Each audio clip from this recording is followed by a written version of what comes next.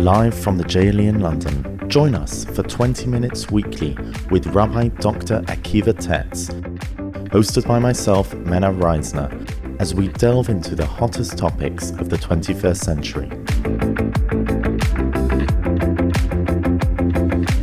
From the origins of the universe, vaccine conspiracies, genetics and Jewish law, relationships, and everything in between, you are listening to Conversations with Rabbi Tetz. Welcome back, Rabbi Tetz, to the final installment on genetics. It's been fascinating so far, and I believe in this episode you're going to discuss what you've mentioned previously, the Jewish gene, to see if there's anything that traces us all back. And you mentioned we're going to discuss whether it's been proven that we come from one or maybe various mothers, which could be problematic. And also, if you still have time, I'd like to hear a bit about the cutting edge stuff. Anything modern, anything developing, any breaking news that you could share with us exclusively here. Thank you.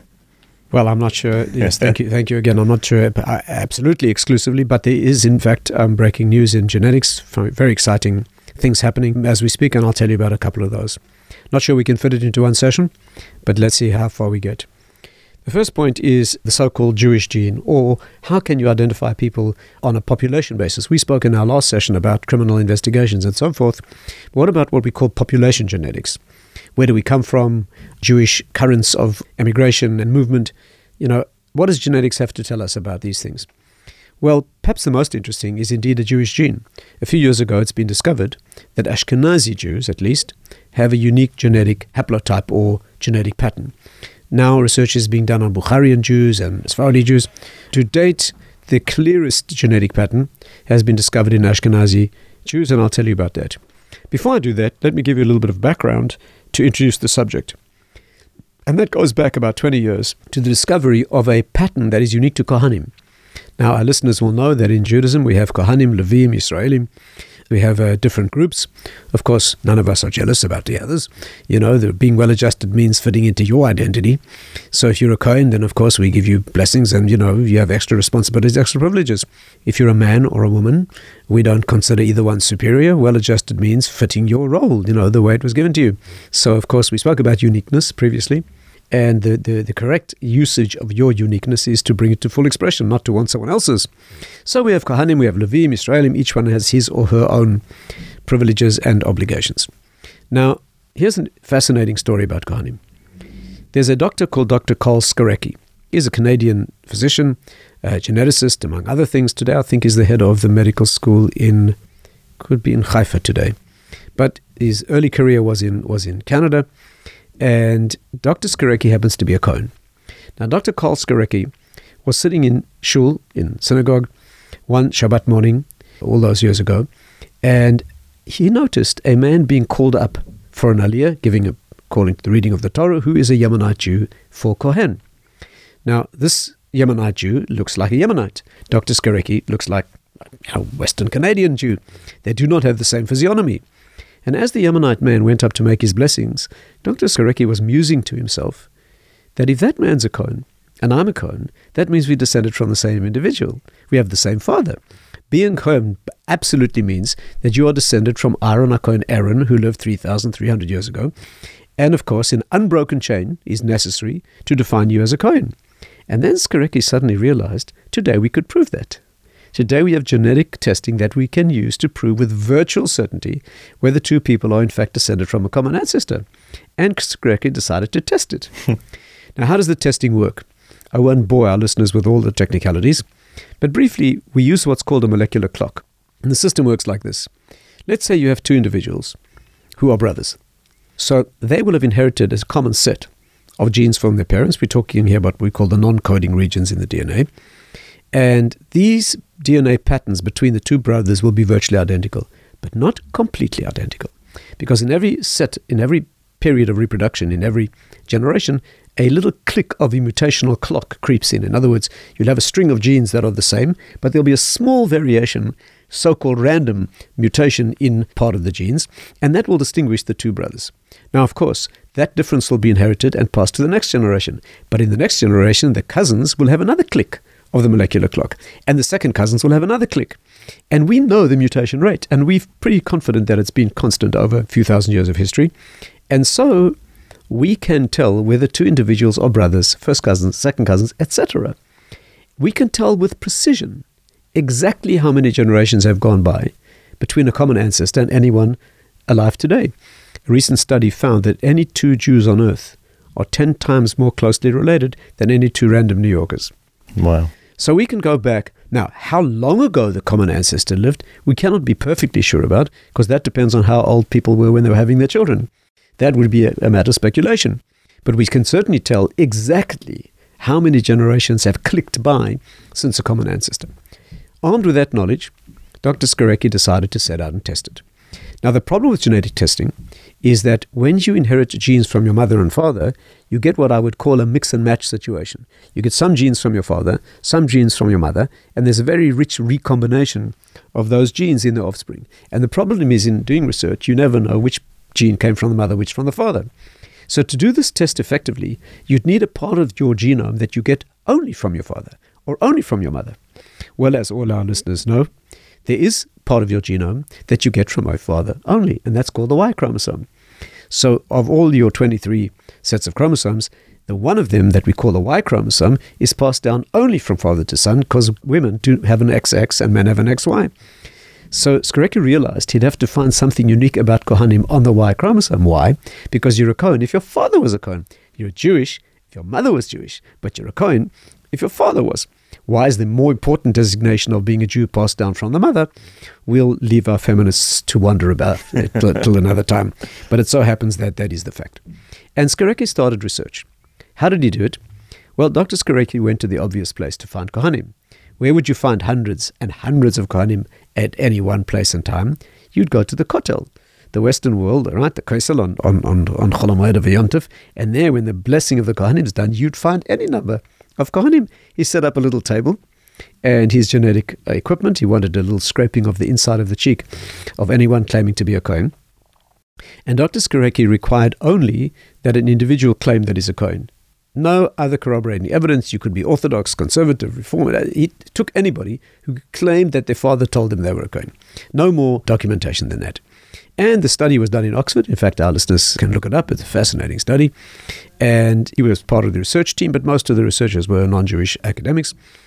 And they came to the conclusion that there's incontrovertible evidence that vast majority, I forget the exact percentages, but a tremendously high number of Jewish men claiming to be Kohanim today are descended from one man. Now, they say, according to their research, he lived 2,000 years ago.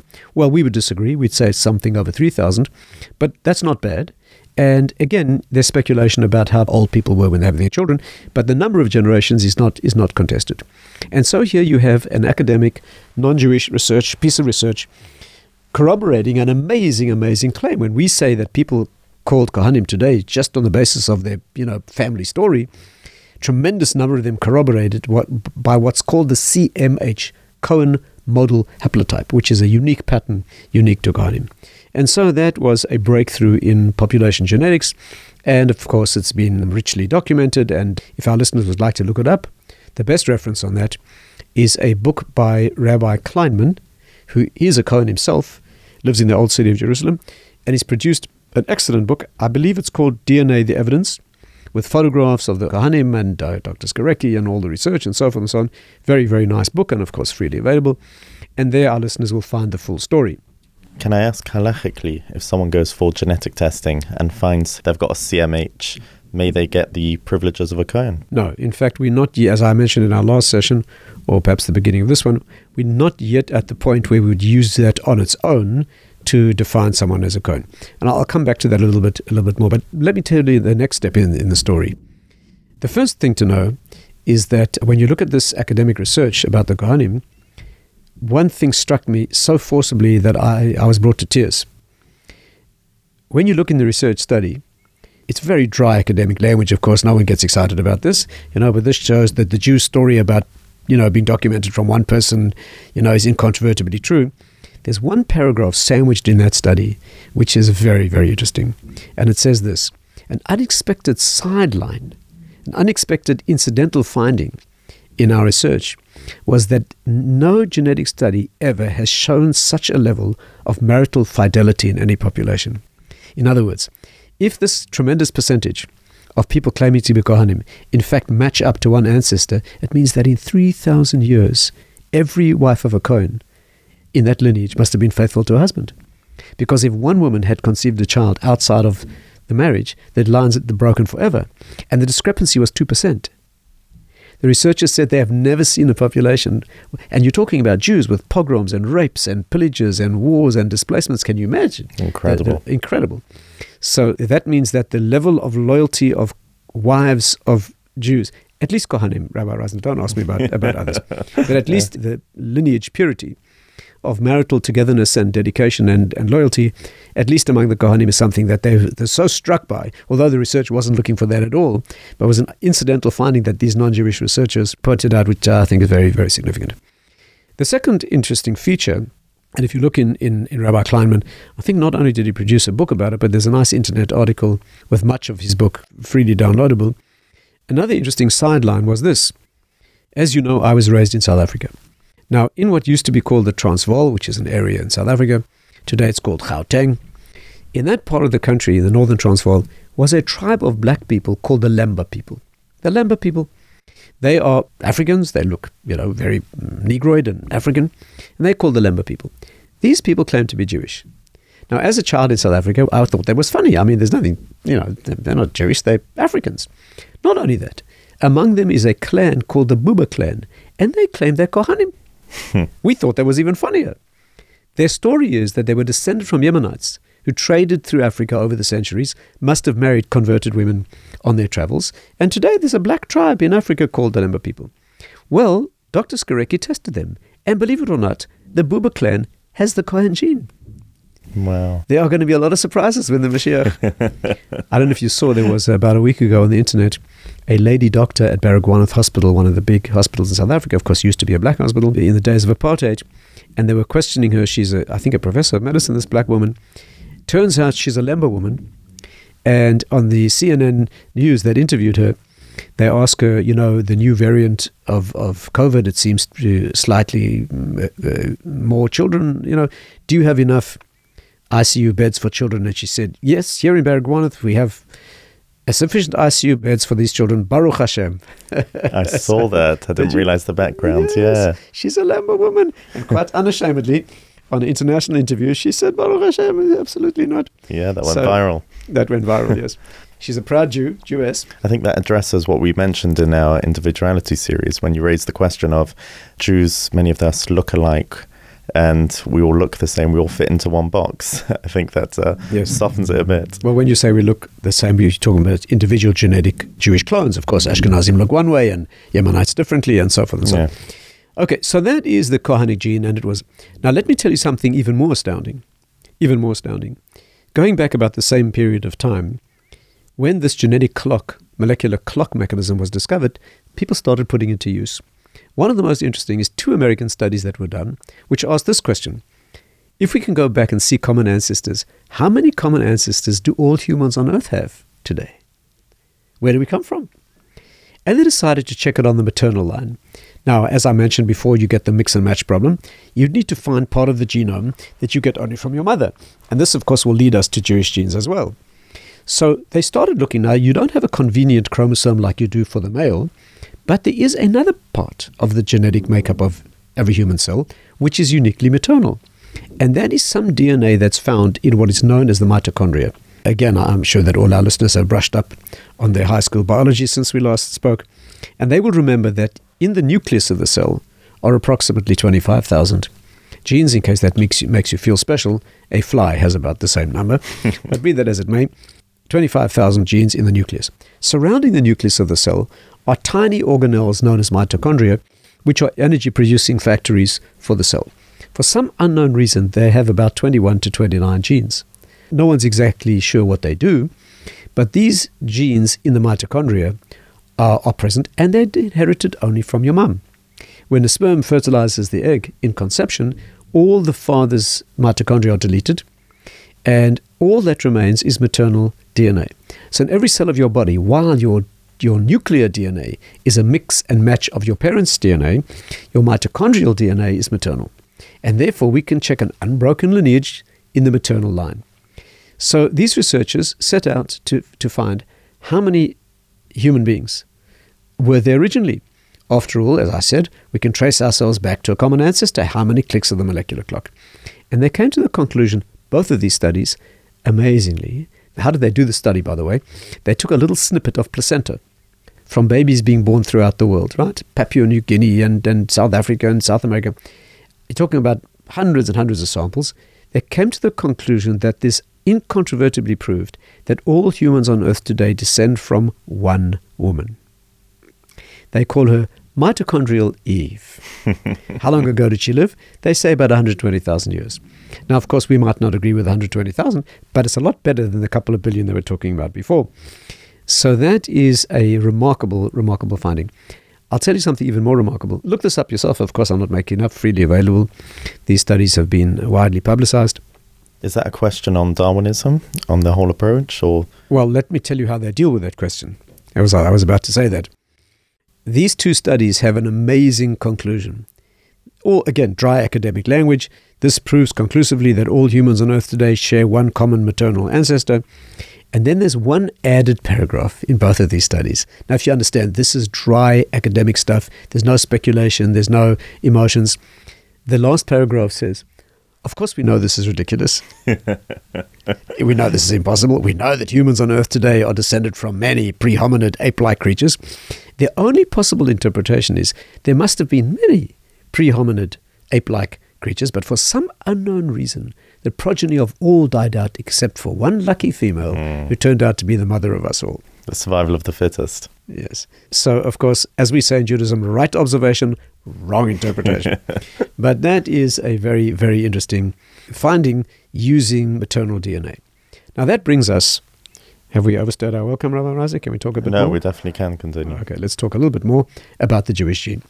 Now, to be Jewish genetically, of course, you'd need DNA from your mum. Now, again, I'm not claiming that DNA is enough. And in fact, today we would not use the DNA, although I could foresee a time when this might be used in corroborating evidence. We have a lot of our co-religionists from the former Soviet Union where records were destroyed. And they come along saying, look, I was raised without any Jewish knowledge, but I remember grandmother lighting candles and so forth. But of course, just to go back to our Cohen story, we have found Spanish and Portuguese Catholic men who have the Cohen gene. From the Inquisition days. Indeed. So these might well be men whose mothers were not Jewish, but they were men who were banished and exiled from Spain and Portugal and so forth and might have ended up marrying non-Jewish women. And indeed, these men are carrying the Kohanic gene. They ain't Kohanim, right? Yeah. They're not Jewish. So we, of course, have to disentangle all of that. So here we have the question of looking at maternal genes. Now, this is what the research has found, and this indeed is breaking news. You asked me what is the cutting edge. This is being done as we speak. The unique, and if you'd like a reference for this, by the way, there is a good book on this. That's Jewish Population Genetics, using the Ashkenazi gene that is being developed at present and used at present. The best reference, I think, on that is a book called Legacy by Professor Harry Ostrer, Ostrer, who's a geneticist at Yeshiva University today and an expert in his field. And it's a very, very good book. It's on the academic side, but perfectly readable. And he shows population genetic maps and where we all come from. The theory is pretty strong that Ashkenazim descend from a few men from the Middle East and who married women in the Italian area during the Roman exile, converted women, and therefore Ashkenazi Jews today are far more closely related genetically to Tuscan Italians than anyone else. After that, Greeks and French. And by the way, the research has shown very... So this goes back to days after the Churban, when they came over. Well, about 2,000 years, Second Temple times. Mm-hmm. Yes, we map very clearly back to that era. Again, this is speculation because it's population genetics, not individual pinpointed targets. And incidentally, virtually annihilates the theory that Ashkenazim are descended from converted Khazars. You know, the Khuzari led to a theory that in the Caucasus Mountains area was a Khazar people who became the Ashkenazim. People from that region have nothing in common with us genetically. So that's laid to rest, that particular theory. Now, this Jewish gene has been the subject of a lot of research. I'll tell you a couple of interesting examples. So again, what are we saying? We're saying that if you're an Ashkenazi Jew, you are likely to have a pattern that distinguishes you from other Jews around the world and, in fact, non-Jews around the world. And this would indicate a common heritage and a common lineage. And as I say, it's not yet well established enough to certify you as an Ashkenazi Jew, but it'd be very interesting and suggestive and possibly very helpful. So let me tell you a couple of examples of practical use. In Italy today, in Rome, 3 areas have been discovered where bodies, or shall I say bones, skeletons have been found. They're not buried underground. They're buried in sort of stone receptacles carved into the rock. These 3 areas are suggestive of Jewish burials. In one place, there are more than 3,000 skeletons. They have some Hebrew and Greek inscriptions, and it's not entirely clear whether these are Jewish graveyards or not. One is near Mussolini's headquarters, in fact, directly under where they used to be. One's near the river, the Via Appia in Rome. So the chief rabbi of Rome, recently, we're going back not that long at all, wanted to know whether he may take a little bit of bone to see whether they have the Jewish gene. The chief rabbi of Rome is Rabbi Riccardo Di Segni. He's a Roman Jew going back. His family goes back 2,000 years to the exile. You know, many Italian Jews today are from Libya or other places, Italian-speaking countries. But there are Jews in Italy today who go back all the way to the Roman exile. And Rabbi Di Segni is one of those families. Rabbi Di Segni happens to be a doctor as well, as the best rabbis are. Mm-hmm. And Rabbi Di Segni wanted to know whether he could use bone to see whether these bodies are Jewish. He asked Rav Asher Weiss in Israel and other authorities in Israel, and they debated the case. While that was happening, they were going very... The motive was to give them a Jewish burial? Indeed, to take care of the cemeteries, to make sure that they administered correctly. That's his portfolio as the Rabbi of Rome. In fact, I was in contact with him recently to ask him these questions through a friend who's Emmanuel Abib, who's a local Italian gentleman who made the contact for me. And they noticed that in one of the cemeteries, these bodies are all buried in a unique position. Now, our listeners can't see this, but they were buried like this, with their hands by their sides. Now, all non-Jews are buried with their hands crossed across their chests. But all Jews are buried, and since that was absolutely unique to that particular location, not only that, Rabbi Razner, they were buried like this, one hand up and one hand down. Strange custom that no one's ever seen before, but all of them. And on the basis of that burial pattern, the rabbinic opinion was, do not disturb the bones. Those are Jewish bones. There's another place where about 30 skeletons... So they didn't end up taking the DNA? No, they didn't need to. Didn't need to. That was sufficient evidence. Sufficient, wow. Yes. There's another place in Rome where about 30 skeletons were found, where the position was not useful, and Rabbi Weiss allowed them to take teeth. He did not want them to move the bones, but teeth, you know, the DNA is a very, very long surviving molecule. You can use DNA that's 5,000 years old. And so he allowed them to take teeth to investigate whether they map to the Jewish gene. And in fact, as we speak, you asked for current research. As we speak, the DNA is being tested to see whether they are, in fact, Jewish bodies. While we're speaking of Italy, in Bologna, around 1600, I think it was around somewhere between 1560 and 1660, somewhere in that period of time, the Jewish population of Bologna was exiled. You know, Jews have been expelled from almost everywhere. And at that time, in that region of what was not quite modern Italy, but that part of the world, the Jewish community of Bologna was exiled. The rich families took their dead with them. The poor families left their dead in situ. Next to this Jewish cemetery in Bologna, a convent was established. We're going back 500 years. And for 500 years, nuns from the convent have been buried on top of the Jews. You know, there are many cemeteries in Europe where people are buried in layers. You go to Prague, you'll sometimes see 6 headstones on one grave. And so the non-Jews were buried on top of the Jews. Now, the community in Bologna today wanted to establish where they wanted to restore a Jewish cemetery. After all, the Jews buried there. But it's critical to know where the non-Jewish bodies end and the Jewish bodies begin. So they approached the rabbis in Israel to ask, can we take little snippets of bone? Because we'll see a genetic difference at one particular level with certainty. Then they noticed that would not be necessary. Because they noticed, and of course we're talking about skeletons here, that every single non-Jewish skeleton is buried with a ring on the finger with a crucifix on the ring. And so they know exactly where the non-Jewish bodies end and where the Jewish bodies begin. But these are some of the issues. Let me mention one more feature to bring our discussion to a close, a very painful incident where genetic identification is being used, and also in answer to your question of what is being done at the present time. I'm sure many of our listeners know that in the 1950s and 60s, the Yemenites were brought to Israel. Thousands of Yemenite families. They were housed in 10 cities around the country and later, over time, absorbed into Israeli society. Unfortunately, a terrible, very, very painful scandal arose because going back to the 1950s and 60s, inevitably babies became ill in those communities. They were admitted to hospital and many, many babies disappeared. Many babies disappeared, talking about hundreds. The accusation was that the hospitals gave them away or sold them, sometimes to Holocaust surviving families who had no children. And when the parents came to visit their child in hospital, they were told, your baby died. We couldn't wait for you, the child's buried. They were told where the child's buried. And there was extreme suspicion that, in fact, the children had not died.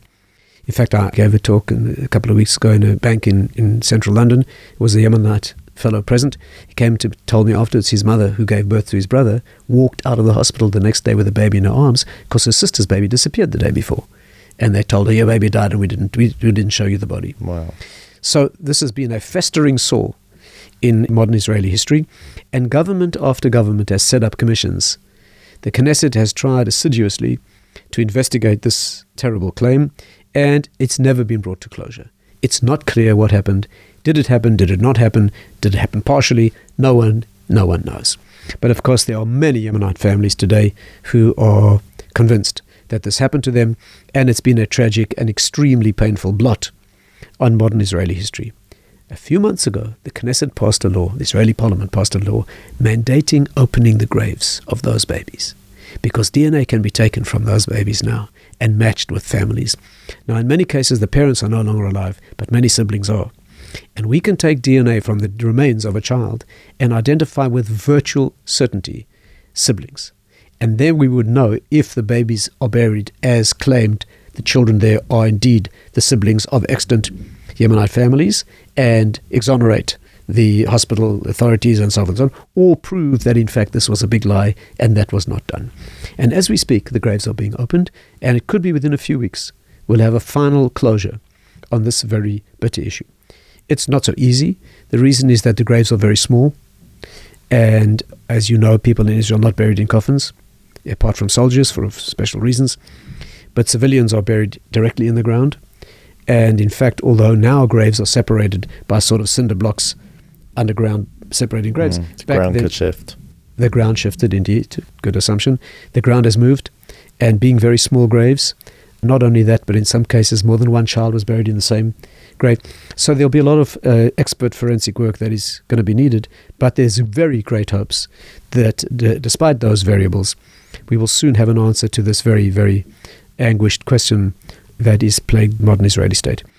That brings to a close some of the fascinating ideas and elements in using genetics, going back again to 9/11 and all the developments since then, not only in forensics, as we discussed in our last session, but identifying Kohanim, identifying people. I've given a couple of references that I'm sure people would like to look up today. This is all freely available. Some general stuff. We all descended from one woman. Very, very nice. It's very beautiful when you see modern technology and science corroborating our spiritual story. Thanks for inviting me, and I hope our listeners have enjoyed our genetic discussion, and look forward to speaking to you again. Thank you very, very much, Rabbi Tatz. I've certainly enjoyed it, and I'm sure the feedback will prove that would be the case with the listeners. As usual, any feedback, comments, suggestions for future topics can be sent to podcasts@jle.org.uk. Thank you for listening, and thank you very much, Rabbi Tatz. That was a fascinating series.